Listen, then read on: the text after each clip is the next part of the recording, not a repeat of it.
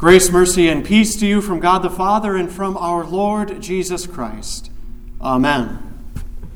Traditions are everywhere, and they are a natural part of our lives as human beings. As we were just talking about, we have traditions as families, especially when we gather for holidays or special celebrations. We may have traditions at work with certain phrases or mottos being passed down within workplaces or certain work ethics being put into practice every day. We, of course, have traditions in the church. We have our own calendar called the church year, and specific attire is worn, and meetings are scheduled, and a certain order of service is put into place. Traditions are everywhere. They're how we decide and demonstrate what we value and what we want to then pass on to the next generation. As an example of this in our culture today, I felt it was quite appropriate to point out that in less than 2 weeks, there will be thousands upon thousands of fans flocking to Ann Arbor and attending the first Michigan football home game. And if you were to drive up State Street, what would you see? Well, you'd see a bunch of traditions. You see people agreeing to show up at a specific time in a specific place to participate in something that has great community value. It helps denote identity, especially against those Buckeyes, right? This is Michigan football, and we are a part of it. You'd see people who had sacrificed significant financial resources and time and energy to be there. And then when you see the people enter the stadium, you notice that they're all going in different ways and doing different things in a semi-choreographed dance that makes up what we call game day.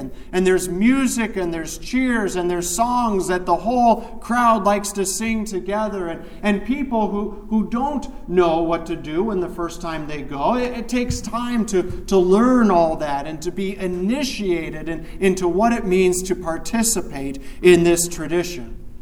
And then you see parents leaning over to their children and telling them about the coaches and the players on the field and look for this or watch when they do that. Or they tell them what things were like when they were a kid. You see, a lot of people spend their whole lives learning and passing on the tradition of football because it's a very valuable thing to them and to our society in general. And so that's an example of what traditions are. They are the passing on of customs and beliefs that we think are important. Now, there are good traditions, and there are also bad ones. Traditions can pass on valuable and worthy things, but they can also pass on and perpetuate sinful habits from one generation to the next. So when we listen closely to Jesus today in our gospel reading, we might wonder then, what is he trying to say? Because he seems to be quite critical of tradition. After all, we hear Jesus say to the Pharisees and the scribes there in Mark chapter 7, he says, "You have a fine way of rejecting the commandment of God in order to establish your tradition." Now we may be especially sensitive to Jesus' words here at Christ our King because, as you're probably aware, we are a part of a denomination, the Lutheran Church Missouri Synod, that is, as we self-describe, very traditional. We are a part of a group of churches, almost 6,000 congregations in the United States and even more worldwide, that have agreed to follow together certain forms of worship. We follow the same calendar. We have certain practices that have been handed down from one generation to the next. Actually, many parts of our Sunday service, including parts of the service today, are from a long time ago. Some of them are even thousands of years old. So we need to ask ourselves, is Jesus advocating for the removal of all traditions? Do we, as the Lutheran Church, need to be purged of tradition, to have some sort of modern-day reformation? Well, there probably are some people who might read today's gospel and conclude just that. The people who tend to think that all customs and rituals are inherently wrong, and so we should advocate that any tradition in the church should be thrown out and that the slate should be wiped clean. But history actually shows us then that when certain traditions are taken out of the church, that new ones always fill their place. Even if your tradition is to avoid tradition, well, that becomes then your new tradition. And so you have to ask yourself, is your tradition, whether new or old, a good thing? Is the new tradition any better or worse than the old traditions? Because we'll always have them as humans. That's just the way we work. But to ask again, is this what Jesus is saying in the gospel reading today? Is Jesus an anti-traditionalist? Well, the clear answer for us today is no. You see, what Jesus is speaking out against in our gospel reading are bad traditions, or even good traditions that are used in bad ways. And yes, there is such a thing as a bad tradition, just as there are good ones. And we'll be considering both of them today. But to understand what Jesus meant when he was speaking to the Pharisees and the scribes, we need to better understand the context in which he was speaking. We need to better understand the group to whom he was speaking. You see, the Pharisees and the scribes who had come from Jerusalem, well, they followed what they called the tradition of the elders. Now, this was a set of rules and regulations that accumulated over time and was passed down from one generation to the next. And this tradition of the elders, it was meant to act as a fence around God's law, as a protective fence to keep people from breaking God's law. And they had traditions like we heard about today, like ritual hand washing, or washing of cups and vessels and couches, or even giving special dedicated gifts to God called Corban. Now, these traditions were not commanded by God. They were not in Scripture. They were man-made. Now, just because they were man-made, that didn't make them necessarily bad. Actually, they could have very well started out as an honest attempt of keeping a certain level of reverence for God's law, which obviously would have been a good thing. But over time, the Pharisees and the scribes, they had elevated their man-made traditions to the same status as God's law. And in some cases, like the dedication of extra gifts to God as Corban that Jesus talks about, their tradition actually opposed God's law. You see, they were neglecting caring for their parents as they should have, which is a commandment of God. And instead, they gave that money that they would have used to care for their parents as an extra gift, a Corban, all to appear more holy and righteous, all to gain extra honor and prestige for themselves.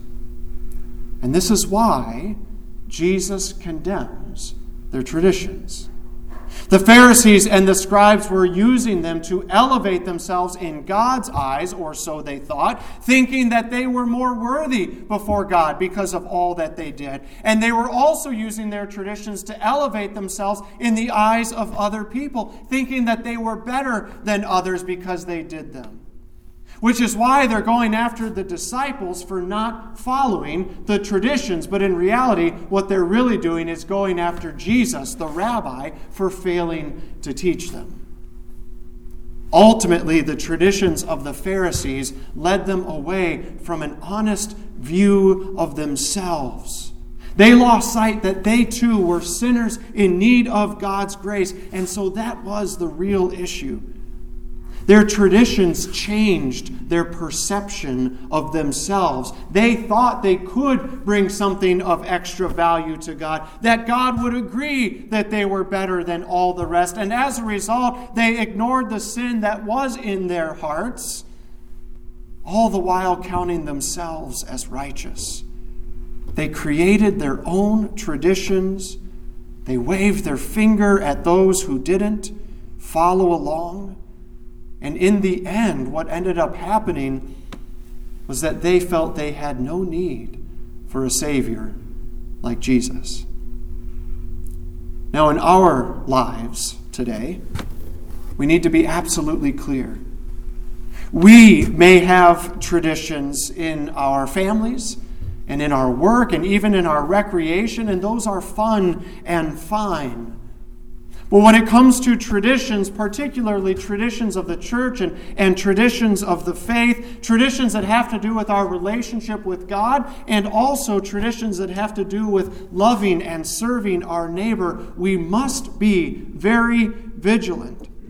Because if we have any tradition that opposes God's word, if we have any tradition that opposes Christ and his forgiveness, if we have any tradition that in any way elevates us above Jesus or above our neighbor, we must reject it.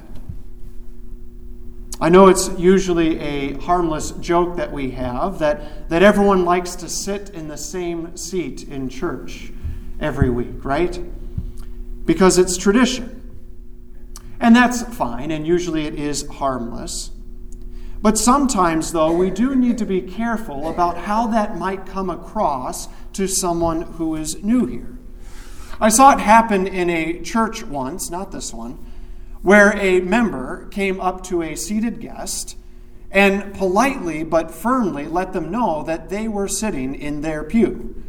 And so the guests proceeded to stand up and move, but then they kept on moving and walked right out of the church. There's also that reputation that we have as Lutherans, and particularly German Lutherans, of which I am one, that we are so set in our ways, right, that we don't change. Now, that's actually more of a human thing. Human beings tend not to like to change, so it's not only unique to us. But still, we all have a certain way that we do like doing things. And generally speaking, that's not bad either. And we have a general sense that we have a way of doing things around church as well. But again, we need to be careful. When another member, or perhaps a new member or a guest, they get excited about stepping up and participating and helping lead something, we need to be careful that we don't step in and say, well, that's not how things are done around here. Because if we do, how likely do you think they'll be to want to do something again? We must always be vigilant with our traditions, never placing ourselves above Christ and never placing ourselves above other people. But even though that there are bad and potentially harmful traditions, there can also certainly be good ones as well. You see, there can be traditions that oppose Christ, but there can be the ones that honor Christ. Traditions can stand in the way of the Word of God, but they can also elevate the Word of God. Traditions can point us to ourselves in harmful ways, but they can also point us to Jesus and the peace that he brings us. We can wrongfully hang on to bad traditions, but a good tradition can also bring us to Jesus Christ hung on the cross for our sins. You know, something interesting to consider is that this was one of the issues at the heart of the Reformation of the church back in the 1500s. Martin Luther and the Reformers, they were not anti-tradition at all. In fact, they led a fairly conservative Reformation. Yes, they intentionally rejected the Roman Catholic traditions that obstructed the gospel from the people and obscured the Word of God. They rejected the man-made traditions that attempted to appease God and earn his grace. And they opposed anything that eliminated the need that we have for the blood of our Savior. But you see, the Reformers didn't abolish every tradition or even most of the traditions of the church at that time, because many of the traditions and ceremonies were still good. They served the people because they taught them what they needed to know about Jesus. Many of the traditions of the day led the people to honestly confess their sins and then receive the forgiveness from God. They were good and faithful traditions that the Reformers knew were necessary to preserve. And that's why, actually, so many people even today still note the similarities between the Catholic Church and the Lutheran Church. There are many parts of our service that are equally as beneficial and good. Whereas there were other Christian traditions that came after the Reformation, and they sought to throw out everything and start from scratch. And so you'll notice when you go to those types of churches today, they lack any kind of historical component that connects them to the church and the saints that had gone before. The point is, traditions in the church can be used either to deepen our appreciation of what is good and right and salutary and draw us closer to God's Word, or they can do just the opposite. They can point us toward Christ and Him crucified for our sins and the sins of the world, or they can point us away from Christ. They can point us instead towards our own human works and wisdom and our own attempts to justify ourselves before God, and obviously those are traditions that are worth rejecting. But that's why we must always be on guard against bad traditions, either in our lives or in the life of the church. But we should honor and respect the good ones. Not because any kind of tradition makes us more acceptable to God, or not because any of them would be necessary for our salvation. We could get rid of all of the traditions that we follow in this church, and we would still be the church, and our God would still be our God. But we don't do that, and the reason is because they are good, as they direct our attention toward Christ and toward the gifts that He brings. As we conclude, think for a moment about some of the traditions you see in our church and in our worship services.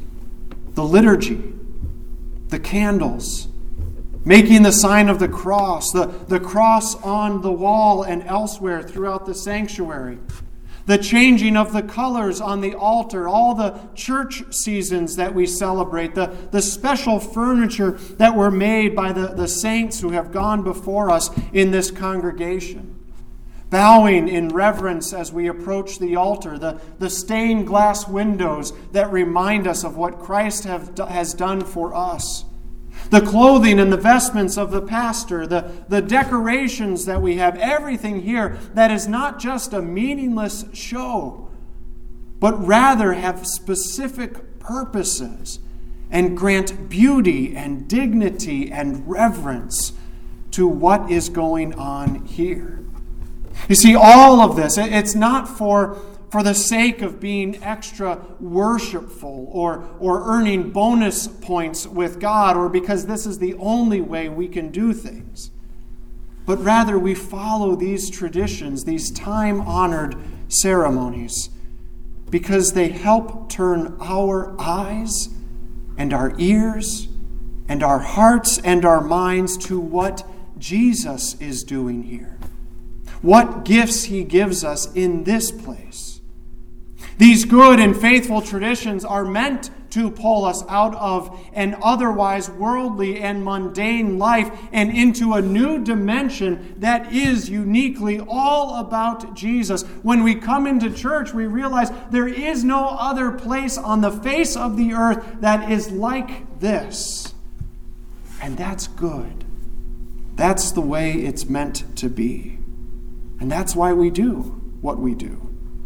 All of this is so that we can gather and hear as God's people, so that you can hear as a child of God right now and here in this place the crystal clear words of Christ for you.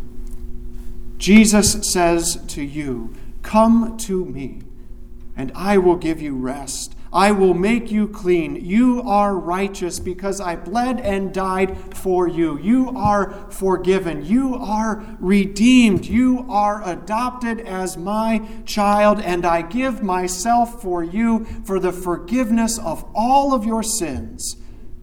You are mine. Do not be afraid, for I am with you always, even to the very end of the age. In Jesus' name, amen. And now may the peace of God, which surpasses all understanding, guard your hearts and your minds in Christ Jesus our Lord. Amen.